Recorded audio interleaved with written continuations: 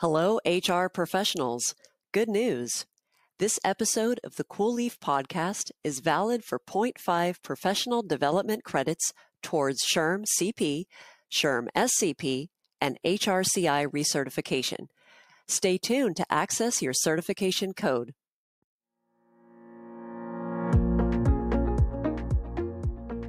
I think a lot of large corporations, big names, have all of a sudden become purpose-driven organizations. And I think that's honorable. At least the people are moving towards that direction. But do they walk the walk, talk the talk? Is it really the culture? Because Gen Z is going to require it. So you can't really fake it.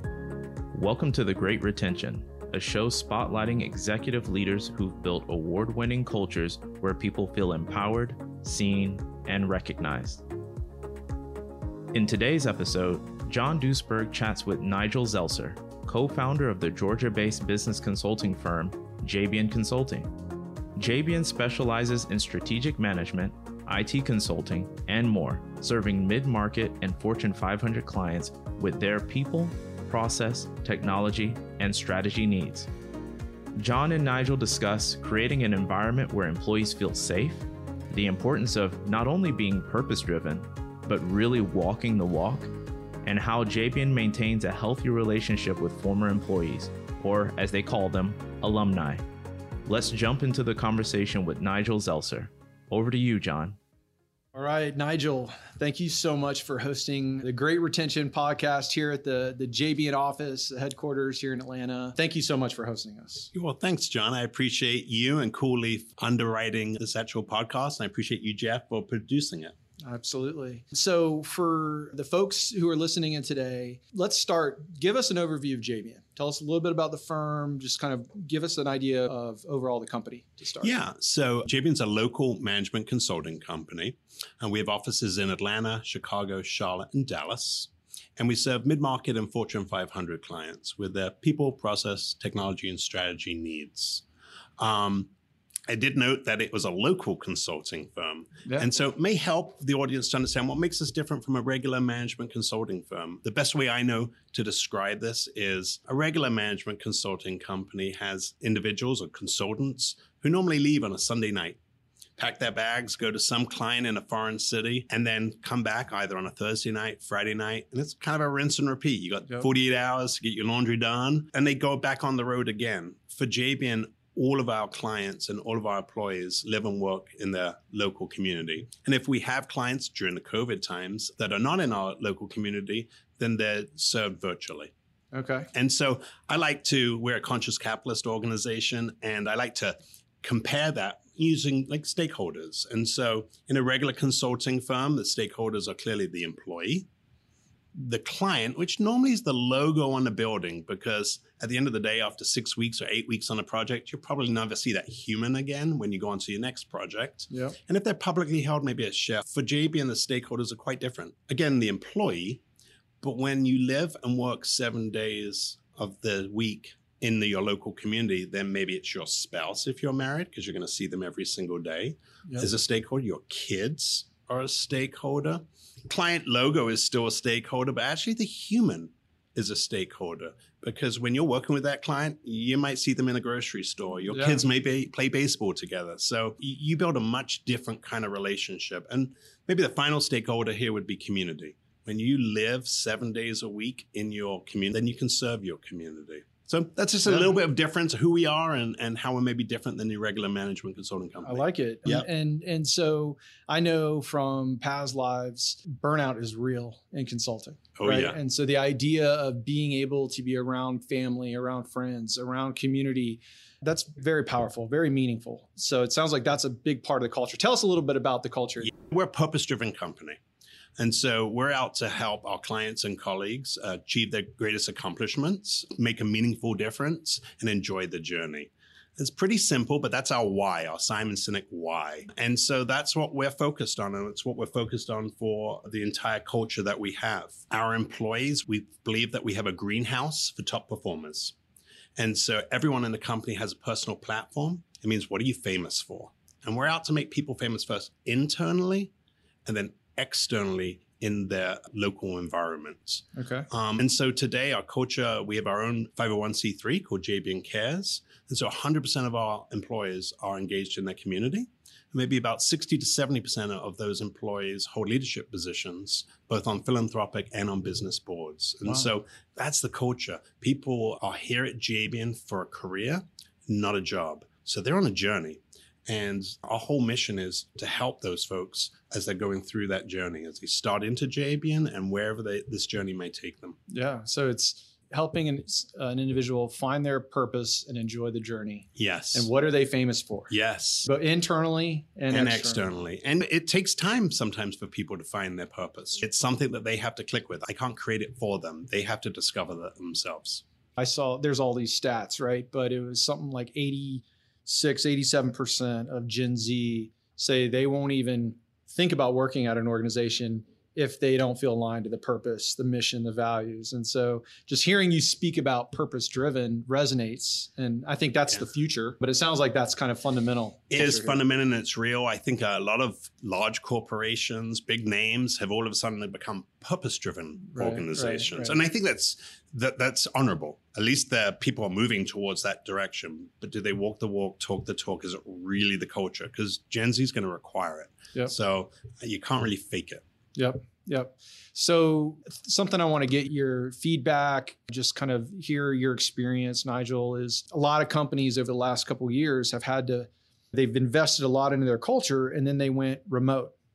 Maybe some of those things, those all hands meeting, things that they've used to do, now all of a sudden they've hired someone and that person's never met anybody. I know that with JB, you've had people at clients, but that local community it sounds like is a big part of your culture. So talk to us a little bit about, with this shift to remote, how did that impact you? Are there things that you've learned along the way? Just any insights you can share on that? Yeah, maybe we're going on a journey together in this kind of space. So let's look pre-COVID. I'll call that the old normal. You talked about all hands meetings. We would have all hands meetings. We'd do them every 2 months or so. They'd be live in Atlanta and we'd field a stream to the other offices. They were good meetings. Yep. And then COVID hit.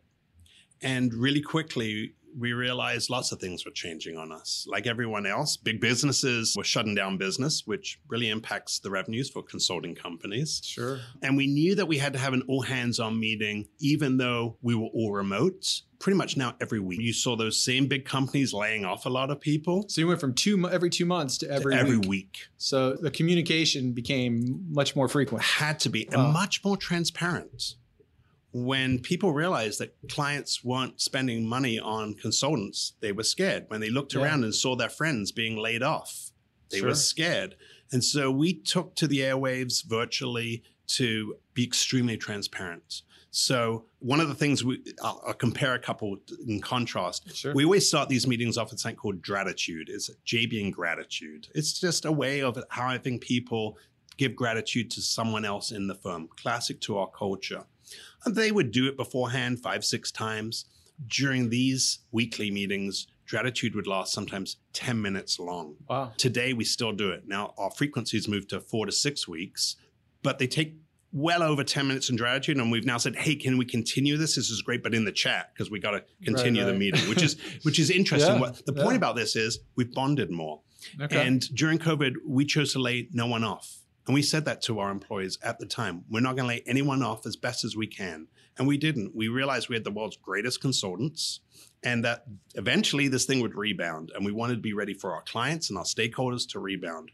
We actually kind of doubled down on the individuals. The individuals became more skilled, more trained, doubled down on the community. We did a ton of pro bono work during the time when clients couldn't use us. We just focused on the community and helped people in the community.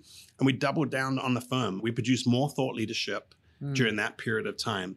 That made us so much stronger. So some comparisons. Here's just a hands-on meeting and how things changed. Today and during COVID, we obviously had to shut down the office as everyone did. I think it was March 13th or whenever that Friday was, right? Yeah. But not for long, because we realized some employees, when there was homeschooling going on, actually needed an office to go work at. Yep. So we opened up the office. We obviously put COVID protocols together. And we always took doesn't matter what the government or the state said, we put employees first, employee safety first in the decisions we made. So we had people come into the office if they wanted to. It was optional, optionally open. People working remote. Today, same thing. Some people really have enjoyed working remote, and we've helped support that. Some people really enjoy being in the office. Yeah. And they're in the office. And some are hybrid at client sites where clients kind of hybrid. Right. And so those are some of the changes. But at the end of the day, your question around culture and remoteness, I think there's the concept of connectivity really can impact a culture. And so even during the middle of COVID, we had folks who would go to the park, put on masks, social distance, and actually do meetings walking around, sometimes with their clients, right? Because they're all local. Yeah. Got people outside and got them connected. And today we see obviously people become much more comfortable with the situation of remoteness. And so connectivity comes in lots of ways. We do happy hours. Tomorrow night, we'll be doing the Atlanta Braves Pride game. Next month, we're doing a movie premiere and renting out a movie. All of these are ways of connecting employees together.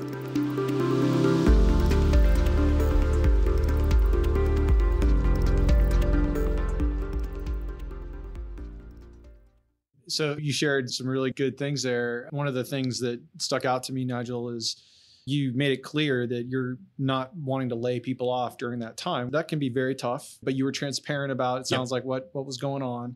And so as a leader, when you go through these times of adversity, that gives you the opportunity to just walk the walk, right? For sure. And be there for your people, For sure. right? And so that was one of the things I heard loud and clear, and which I was really impressed. Our employees got to see that. They Yeah. got to see and experience that. And I actually think that's why the organization will look back at this point in time, just gelled even more so than pre-COVID. I didn't know that would be possible, but there's between transparency, walking the walk, that just emanated throughout the entire and culture. it sounds like a focus on connection. Yes. Continuing to find ways to bring people together.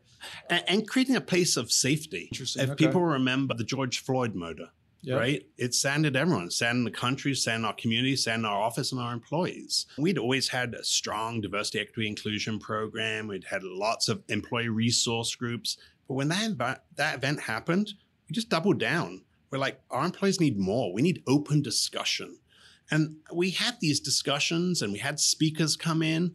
And I just remember an employee coming to me and saying, Nigel, I don't feel safe at home. And I don't feel safe in my neighborhood, but I feel safe at JBN. Wow. And it was kind of like an eye-opener. In hindsight, it shouldn't have been an eye-opener, but it was an eye-opener. And I realized that safety is another thing that people need in their world. And today, our diversity and equity inclusion program, we have speakers on all topics, like every month, every 2 months, and it just keeps the dialogue going. So safety can be a really important factor, as well as connectivity. Yeah. No, that's interesting. And I think part of feeling safety is having connection with and having that level of trust with others, and knowing that you have leaders that are going to walk the walk when times get tough. So I think it's almost like it's all kind of related. Exactly. And it goes back to culture, right? It does. So that kind of leads us into this next question that I'd like to get your feedback on. And so big buzzword over the last, we'll call year, is the Great Resignation, right? And we've got maybe uncertainty with the economy and whatnot, but I still think that being intentional about really making sure you keep your people, right? Good people that you've invested in is still top of mind, regardless of the economy. But what have you experienced? What's JBN experienced when it comes to the Great Resignation? Are there things that you've maybe done to be proactive with your people? Any lessons learned that you can share? Yeah, I wouldn't, a couple of things. I wouldn't say that any company can escape the Great Resignation, right? We've clearly had people who have left our organization. In fact, that was true before this time, and it will be true going forward. It comes back to that journey. I once had a mentor who was a leader here in the Atlanta community, ran a large organization, and he said, don't be sad when people leave. Look out in your community. And when those people are presidents of large corporations or started their own successful business, be proud that you were part of the journey that got them to that. And so I look at that and I say to myself, that's, to me, when I think of the Great Resignation and the Great Retention, it's okay. JBN might not be the right opportunity for someone's new part of their journey of what they want to go. Yeah. And in essence, our employees become alumni, right? When you become famous, when you become famous in your community, there's a lot of people that will come to you. When you're the world's best management consultant, there's a lot of clients that will come to you. And if it's the right move for folks, I always will go up to someone when maybe they're leaving us and say, hey, how can I help you? Because they're not leaving my community. I'm going to see them. And so these are some of the things we've seen with, quote, the great resignation. But I would tell you that there are also things that we've done since day one to create the culture that we have. For example, we do employee surveys. We do them once a year. Okay. They take about an hour to do. It's a long commitment. Yeah. We have, 93, 94% of all employees will complete it, which is a pretty high mark. And we get really nice engagement scores. Most of the employee questions are open-ended, and they are basically say, what can we do better? We're actually seeking, no matter if you rate on a scale of 5, if you rated it a 4 or a 5, what can we do better? And what we take from that is 2 to 3 initiatives every single year, and we make them employee strategic initiatives for the following year normally, and start to figure out what we can do better. It's a continuous improvement organization. And so it's just one example of culture would change. It changes every day. But how can you make that culture better? So every year, a handful of employee-centric initiatives. Yes. That's interesting. So you're continuing to get feedback, and then you're responding with these specific initiatives. Yes. They're going to be priorities for the year. Yes. So that's a great way to think about it. And we also interview people who are leaving the firm. Obviously, we do exit interviews, and we try to pull themes from that and roll them right into initiatives accordingly. So the other thing that you brought up, Nigel, was thinking of as an employee goes to a next step of their journey, they're alumni. They're part of the JBN family. They are. Right. And so me as a leader, I'm thinking about, okay, I want to help this person, lift them up wherever they are in their career path. And I hope that wherever they go, they're going to be so successful, and they're part of our alumni. Exactly. That is such a cool way to think about it. We have alumni events. Interesting. Right? Where it's a catch up. Yeah. Maybe I haven't seen you in a while. And it's an opportunity to catch up. As I said before, some alumni are now clients. And I think that's the greatest praise. They are out in the community, and they are saying, this is the organization we should use. I know how good they are. Yeah. I love that. So people have timing, different things a part of their journey, but they're still part of the JBN alumni. Exactly. I love it. So, Nigel, thank you so much. Final question as we wrap up here, just for the leaders that are listening in and they want to make a positive impact with their people. They want to obviously retain good people. Any additional kind of practical pieces of advice or anything that you might leave folks with as we wrap up here today? Yeah, I would say one of our guiding principles in the company is a marathon, not a sprint. For great retention, it's a marathon. Organizations aren't overnight going to be able to create culture. It's okay if you don't have a great culture and you want to change. I applaud you to wanting to change, but it's not going to change overnight. And so I'd encourage leaders to think about that culture from day one and how can they continuously improve that particular culture. We talked about surveys, employee surveys. We talked about connectivity. These are constant things. And so I would tell folks, continue that marathon mindset. The classic thing we're seeing in the marketplace right now, those companies that laid off all of those people can't get people right now, right? Lowest unemployment in years. And so what are folks doing now? They're throwing very large salaries at individuals. Yeah. And it can't be maintained for long. For example, we do compensation studies. And we make sure that our employees are fairly compensated and have great benefits. But that's not going to solve it. People stay for culture and fair compensation. Right. I'd be willing to bet some of those companies that are throwing out big money now will be the first ones to lay off those people if we get into a recession. Right. So the message for fellow CEOs and executives out there is it's a marathon. Try not to change something on a dime. Think about it as a long journey that you're taking your company on and so forth. Makes sense. Nigel, thank you again. Really appreciate you sitting down and just sharing your lessons learned with us on the great retention. Well, thanks, John, and thanks, Jeff. I appreciate you guys being here today. That wraps up another edition of The Great Retention. Thank you for joining us and being a leader who genuinely cares about recognizing and empowering the everyday hero and the team members around you. We are proud to support your leadership journey and grateful for your support of this podcast. If you haven't already, please rate the show on Apple Podcasts and share it with a friend. This helps us get this content in front of more aspiring people-first business leaders. If you'd like more perspectives on how to create exceptional cultures around award-winning talent, go to coolleaf.com and sign up for our newsletter to get them straight into your inbox 2 times per month. This podcast wouldn't be possible without the help from our production team at Chat with Leaders Media. Learn how you can launch your own podcast to grow your business at chatwithleaders.com. Thanks again for listening. Now go be people first leaders by celebrating and connecting your people today.